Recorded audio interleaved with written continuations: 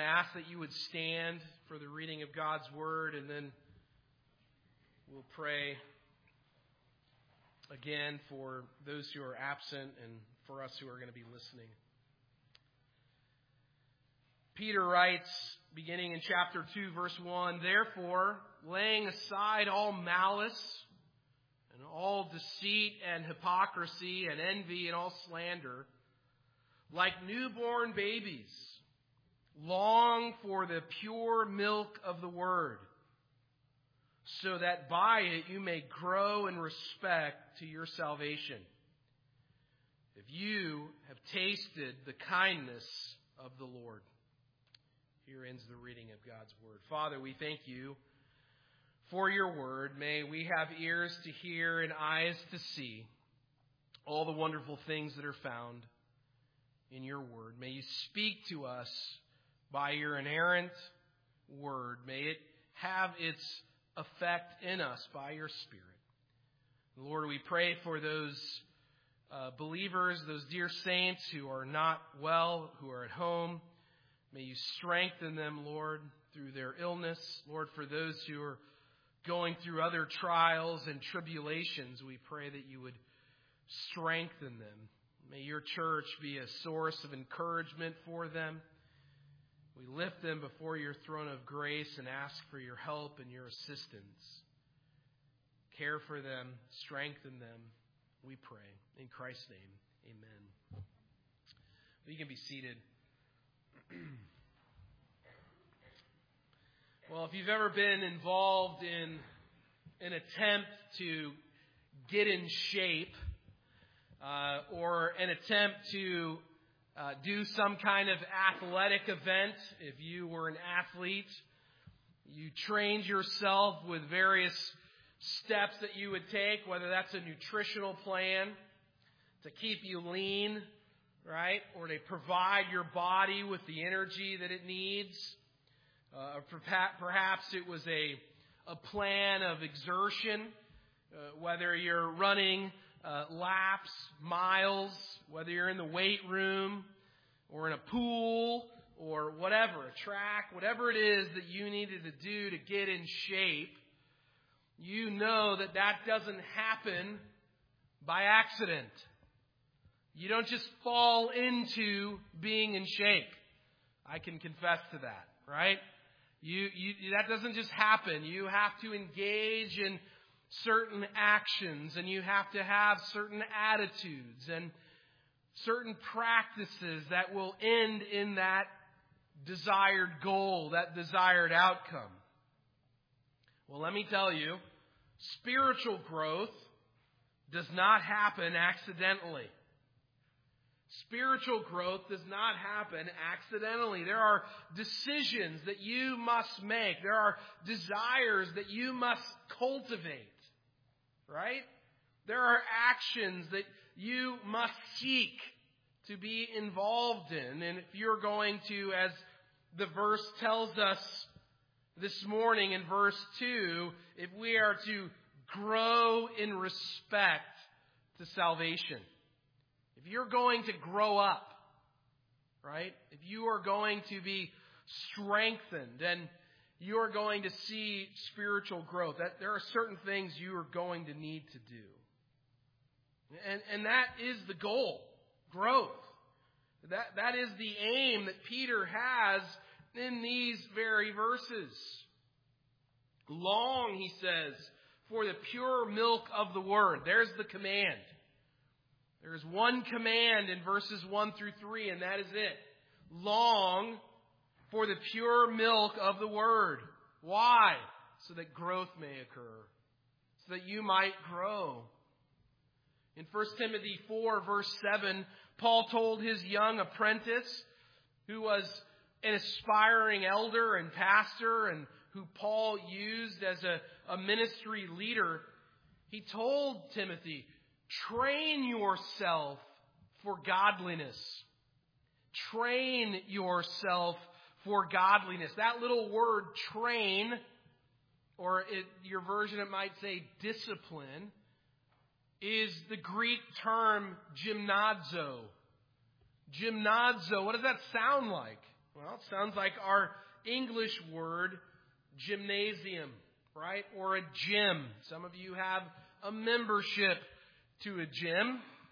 And if you're like anything like I was with a gym membership, you are the meme, right? The gym is full in January and empty the rest of the year, right? It's full that first couple of weeks of January, and then it's empty, right? You do realize you are a meme, right? There are memes about you.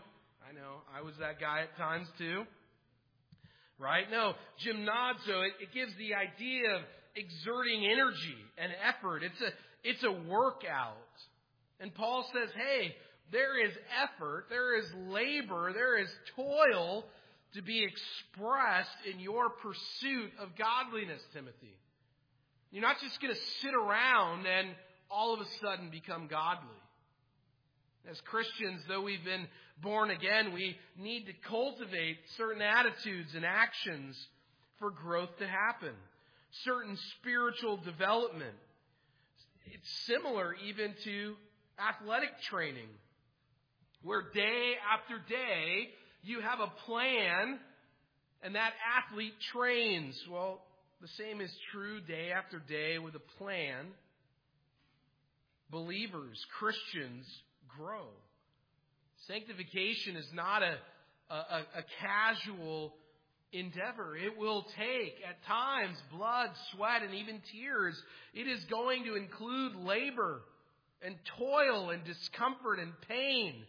But if you've done any of that gym work, you know that pain is good, right? It's a good kind of pain. It's a pain that's going to result in those things that you ultimately want to see. And so Peter here says, the key to spiritual growth is the cultivation of godly desires. And that cultivation will include things that you need to rid yourself of, right? It's kind of like the potato chips and the cookies and the chocolate cake. You need to lay aside right after you're going to be serious about your getting in shape, right? There are certain things in that nutritional plan that you need to rid yourself of. And then there are other things that you need to eat, right?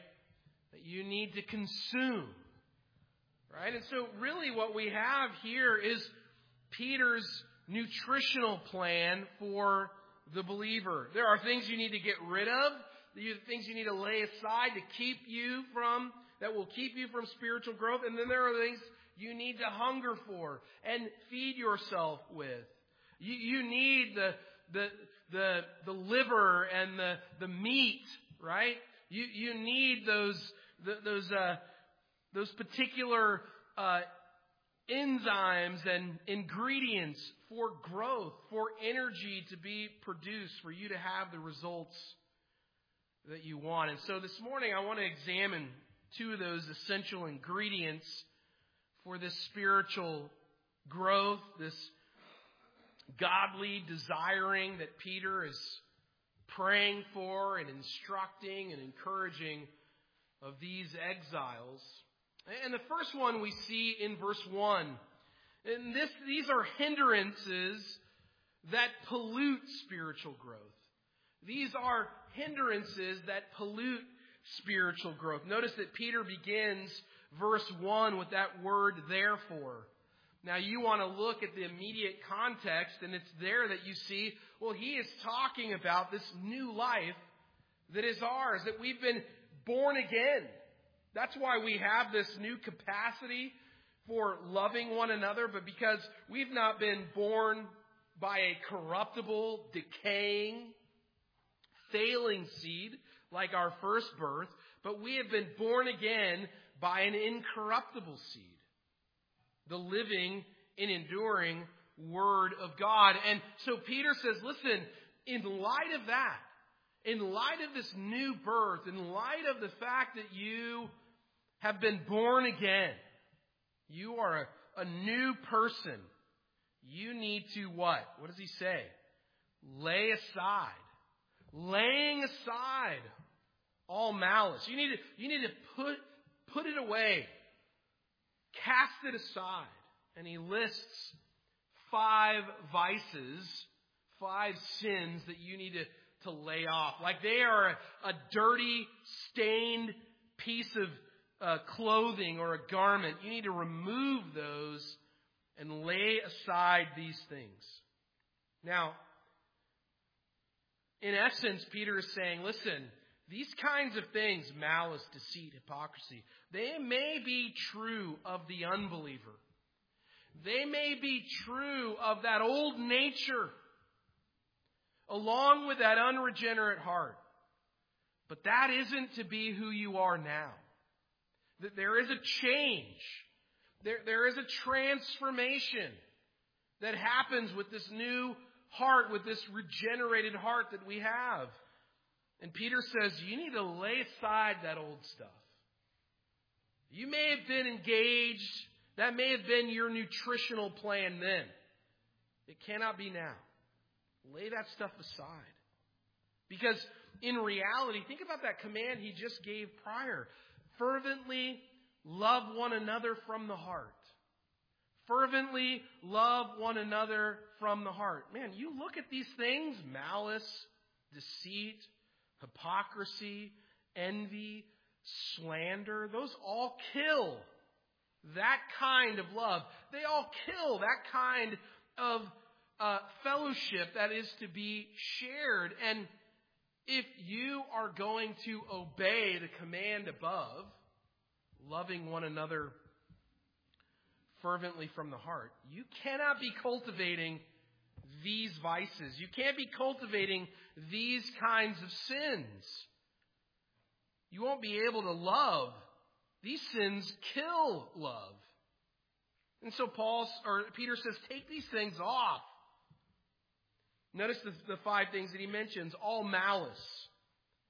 This really could just be translated, malice here could be just translated evil, bad.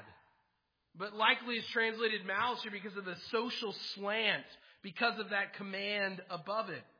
It's a general ill will towards someone. You just decide you don't like them. You have ill towards them. And just so you know, malice is a sin that tears at the very fabric of the church.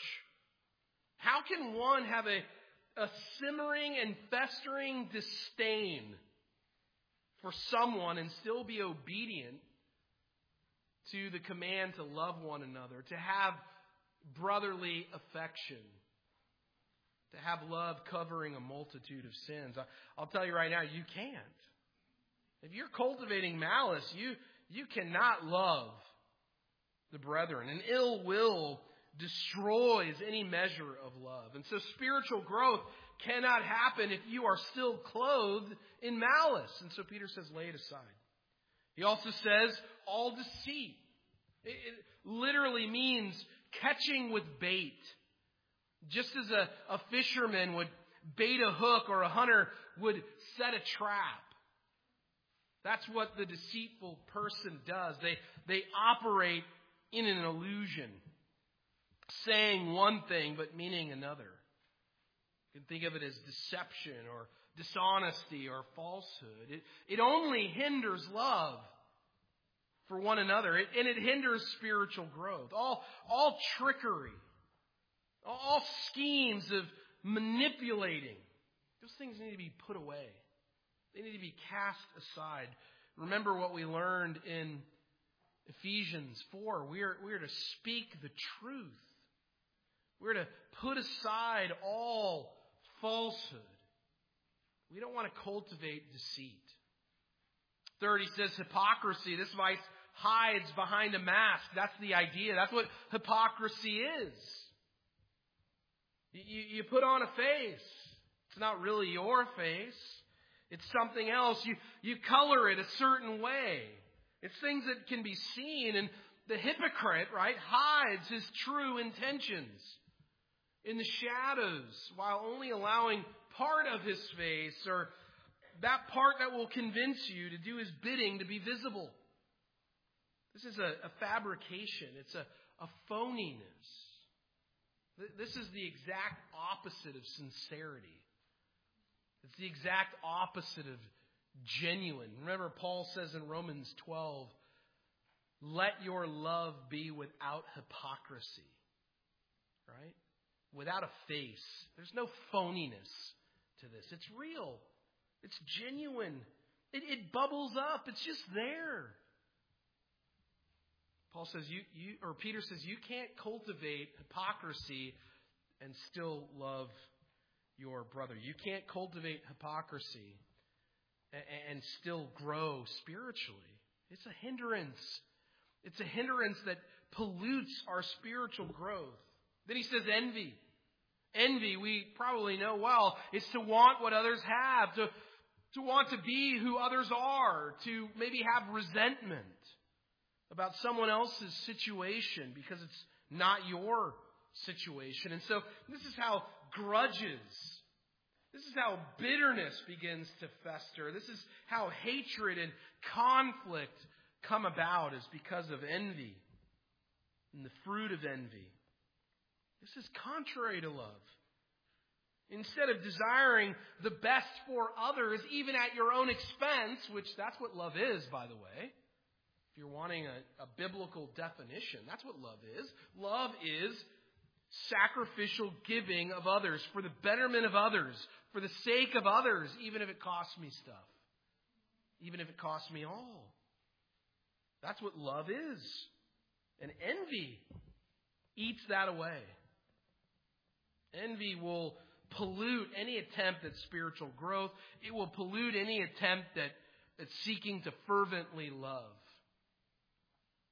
And then slander, right? If envy is in our heart, if it's in our inner being, if hypocrisy is in our, if deceit and malice, these kind of secret intentions of the heart, if they're in there and they're stewing and simmering and festering and we're cultivating that, there's no doubt slander will follow, right? Slander is the expression of all that stuff that's in your heart. It's speech that runs others over, right? That deliberately attacks their person. And by the way, they usually do it from behind, right? They do it from behind. They're not doing it to the person. They're not taking the biblical, the right step, which, by the way, let me just remind you, my own thinking on this, and I try to live by this, albeit imperfectly. But if someone offends me, if someone has an angst against me, my general, what I try to do is this something that love covers a multitude of sins? Which means, hey, we all sin. It's a reality. And so I need to cover it, 1 Peter 4:8. It's not something that requires me to go after that person or to deal with it. I can just cover it. You do it all the time. If you're married, if you have kids, man, you do that all the time. Right? Love covers a multitude of sin. Not everything is worthy of confrontation. Not everything is worthy of our, going to them. But the second thing is then Matthew 18. Where you go to them. Nowhere are we called upon to go slander someone who isn't there. To give a character assassination. What we need to do is go to that person. Over and over, Scripture tells us to do that. And so we can't cultivate slander. Included in slander would be that concept of like malicious gossips. Right? They're constantly getting together in their little groups and just nitpicking and assassinating verbally people. That can't be true in the church.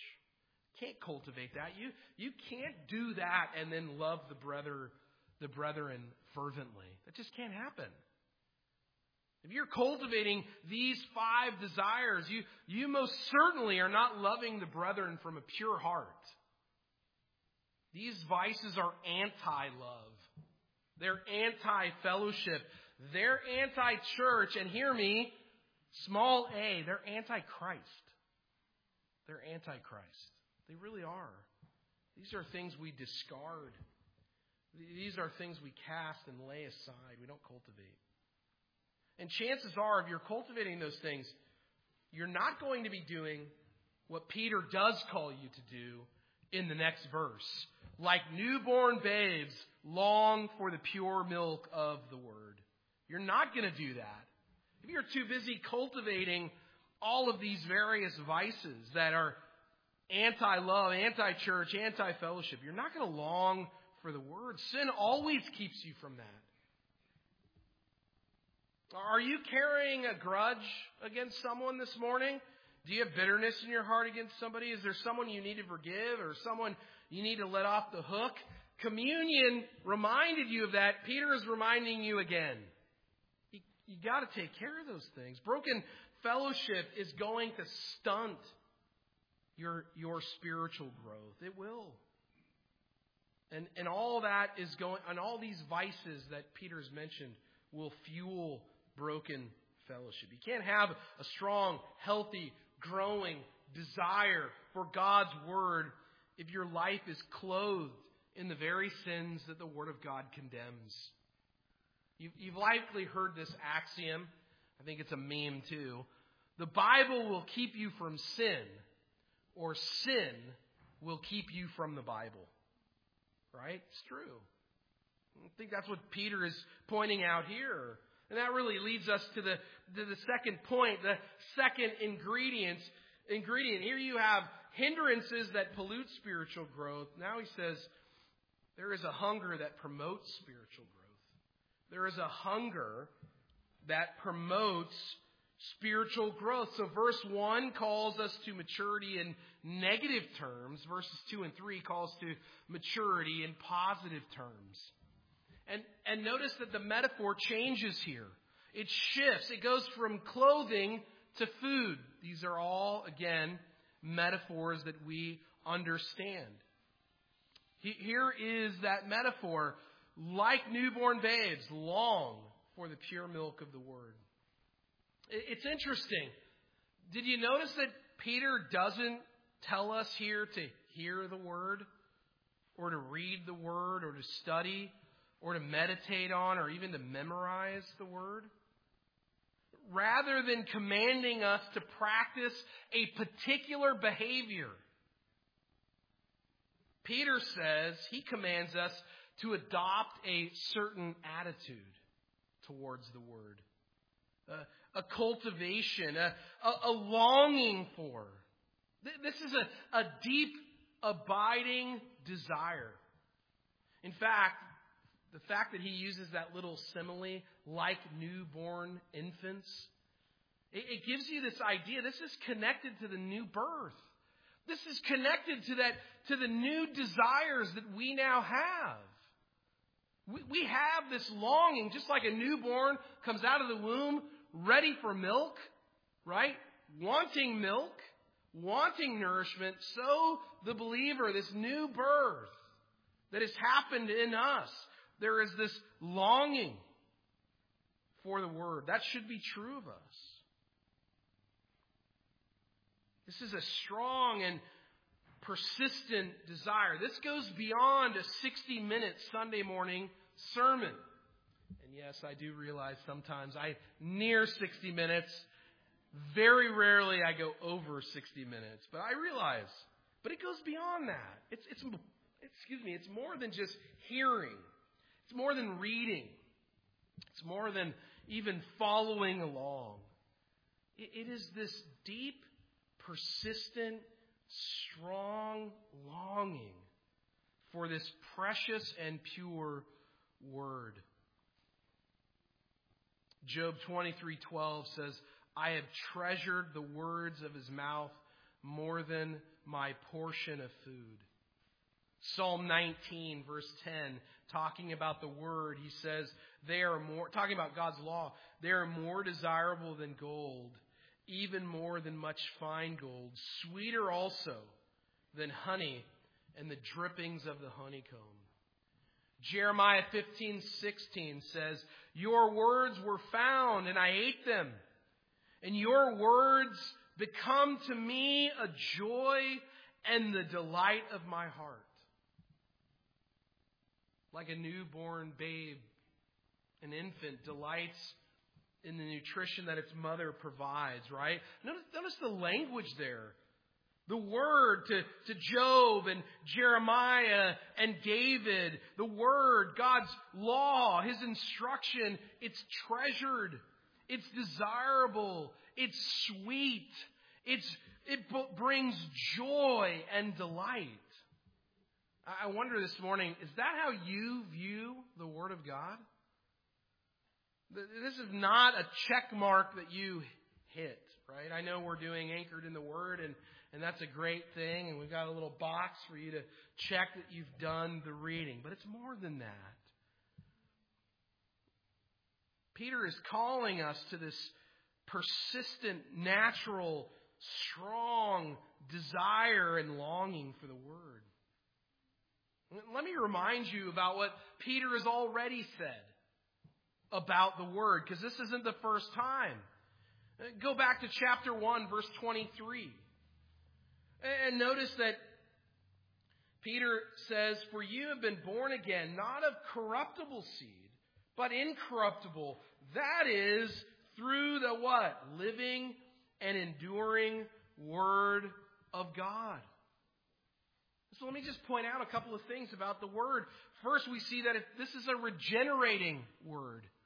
It is a life-giving Word. This Word, these Scriptures were instrumental in your conversion. You heard and you believed. That's what he says in verse 25 of chapter 1. This is the Word which was proclaimed to you as good news. And as believers, you heard it and you believed it. It's what Paul talks about in Romans 10, right? Faith comes by hearing. You heard the message, right? And hearing by the word of Christ, right? The Word is the means. It's the instrument that God uses to cause you to be born again, to bring you new birth by the Spirit. And we know from other passages that, like Hebrews chapter 4, that this Word is living. It is alive. There's only one book on this planet that is living. The rest are dead books, right? Martin Luther said of the Bible, "This book is alive. It speaks to me. It has feet. It runs after me. It has hands. It lays hold of me." This book is living. Do you recall at the end of chapter 6 when there's a mass exodus of Jesus' disciples because his words were too difficult? And do you remember that it was Peter who said when Jesus asks the 12 if they were going to leave as well, that Peter's response is, "Lord, to whom shall we go? You have the words of eternal life." Your words are living. Where else can we go? Your Word is alive. It gives sustenance. It gives life. Charles Haddon Spurgeon, the great preacher, said this, talking about the book, talking about Scripture. "The book has wrestled with me, smitten me, comforted me, smiled on me, frowned on me, clasped my hand, warmed my heart. The book weeps with me. It sings with me. It whispers to me. It preaches to me. It maps my way and holds up my goings. It was to me the young man's best companion, and it is still my morning and evening chaplain. It is alive. It is alive. A live book. All over alive." Spurgeon's right. This book is living.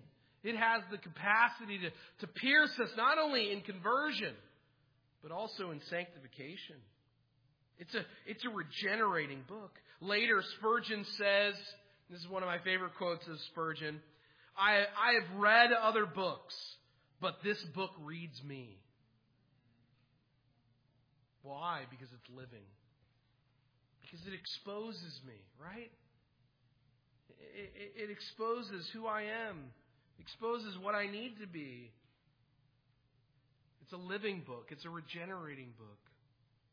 I've often entered the pulpit in a church empty or tired, even unprepared, like this morning, right? Because I didn't know I was preaching this sermon. It happens. But listen, this book's never empty. It's never tired. It speaks. It's alive.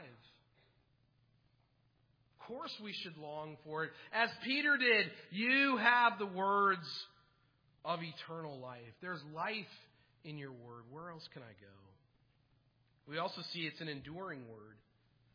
At the end there of verse 23, it's through the living and enduring word. I don't need to say too much about that other than it's never obsolete. It's never irrelevant. It's never outside of its time. It's never been exhausted. It extends in every age. All right? It's living. It's enduring. That's not the case for grass. That's not the case for flowers. That's not the case for nations and rulers and humanity. We are transitory. We are fading, fleeting, and passing by. And what is Jesus' own view of the Word? It'll never fade. It'll never fade. It's never obsolete. It abides. It endures. It is eternal. And then when we look at what Peter says in chapter 2, we notice that this is not only a regenerating and enduring word, but it is a nourishing word.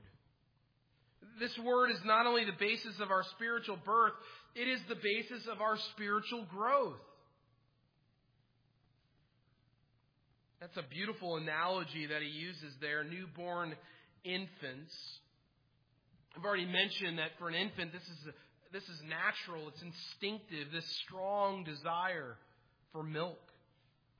There's nothing a newborn craves more than milk. That sweet little wonder, right, comes out of the womb with this natural inclination for milk. For the nursing mother, it can seem like a one-dimensional focus on milk.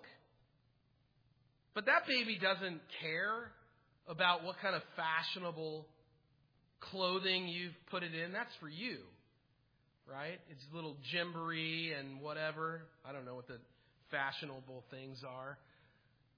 Mini Gucci shoes. I don't know, right? The baby he's not considering any of that. It's not on their mind. It doesn't care what color or what theme you put up in its nursery. Right? It cares about being nurtured. It cares about being held and kept warm and changed, because no one likes soiled diapers, right? And fed.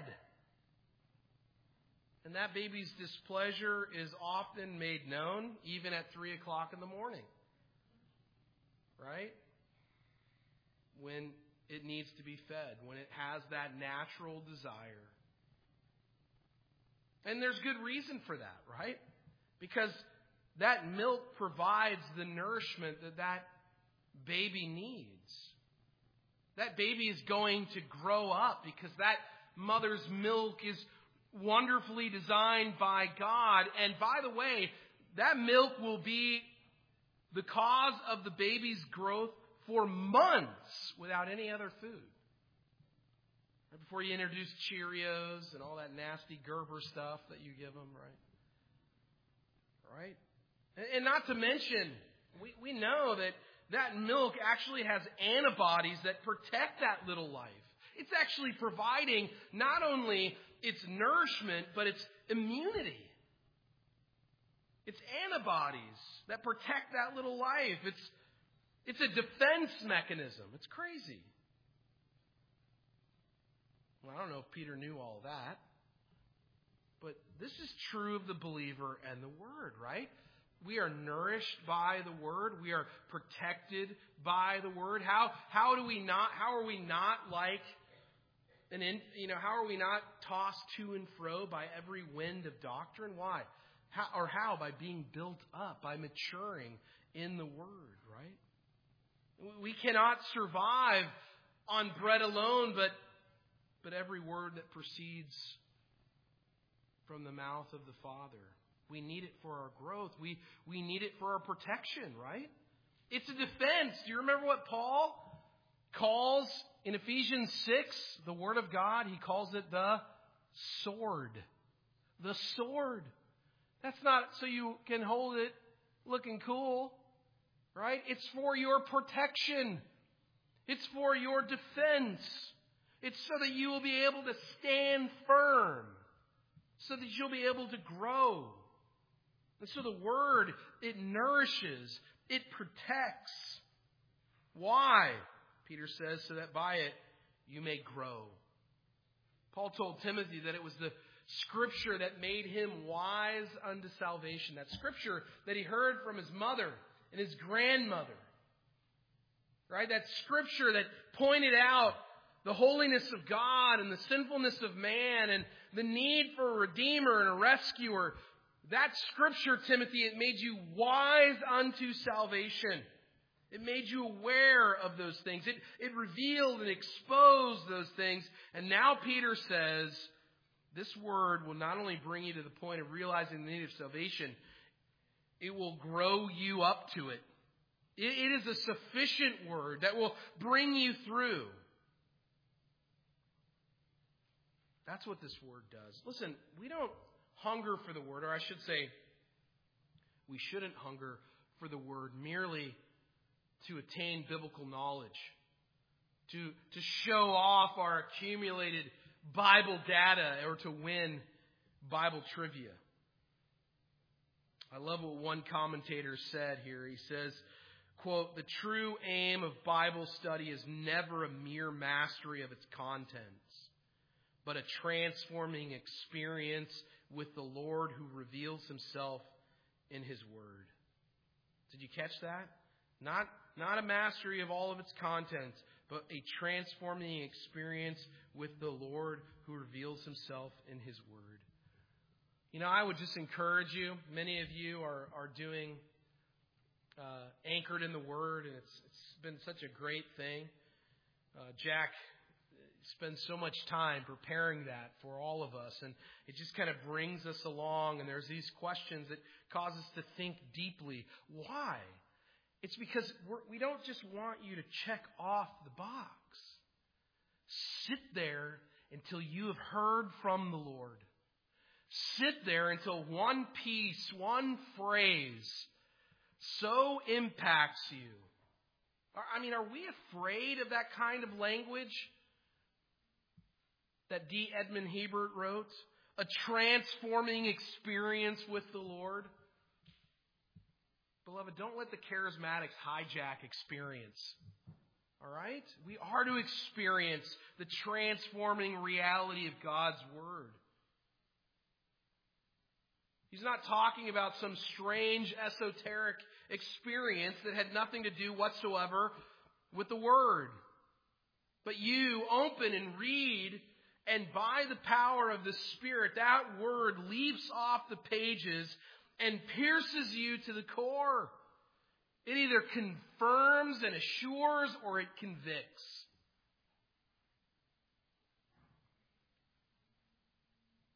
Perhaps over some striking reality about the character of God, or perhaps it's some discerning piece of wisdom that you just gained from reading it. If you've had that transforming experience, you know it's an incentive for further meals, right? Yeah, if this is just a responsibility, if it's just an obligation versus a desire, one that's been caused because you've been born again and because you're His child, you desire and long for the nourishment that His Word will bring, because you know it will strengthen you, it will steady you. You know it will provide you with what you need for ongoing, continual growth. You know it will protect you from your own vices in your own heart. It'll protect you from malice and deceit and hypocrisy and envy and slander and all the other things that Scripture says, because you'll read them and you'll hear them. You'll be convicted by them. It'll protect you from false teaching and false teachers. Why? Because you know His Word. You know that you might hear something that doesn't seem to jive with Scripture. I don't know about that. I don't know about that guy. Right? These are things that nourish us. They protect us. They provide stability and strength for us. And even what Peter is doing here at the very end, you may notice that in verse 3, the last part of it, if you have, and then it's tasted the kindness of the Lord, it's in all caps.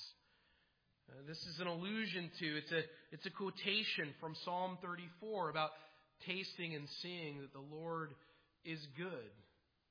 And it kind of goes with that whole idea of this longing for the Word, that the pure milk of the Word and growth. It's like if you've tasted of that, and you have as a believer, if you've been born again, you've tasted of His kindness, it gives you an incentive to come back for more. You've experienced that. And that experience of the past will cause you to come back, just as that nursing baby knows where the source of their sustenance comes from, and returns again and again and again and again, because that baby knows that it is good. We have tasted of the Lord's kindness. We've tasted of the effects of His Word in our life, and so we continue. We come back again and again, so that this command, long for the pure milk of the Word, it's something that we keep pressing into. We keep doing with this great desire, because we know the growth that it causes. Beloved, listen, spiritual growth isn't going to happen accidentally, right? It's in us. It's a great test for whether or not we're in the faith, right? Just as the Bible talks about us loving one another, that's a sign of our being born again. So also is our love for the Word, our longing for the Word. And if that's absent, perhaps salvation is absent. I'm not saying that's for sure, but it's certainly worth noting and looking into, because the believer is one who longs for the Word because they know they need it. Amen? Amen. Let's go to the Lord in prayer. Father, we thank You for Your Word. We thank You for its the life-giving reality that's found in it. We thank You that in Your Word is life, and that Your Word is inexhaustible, and that it is a meal, a sustaining meal, over and over and over and over again. We can never exhaust its worth, its sufficiency. And so we thank You for that.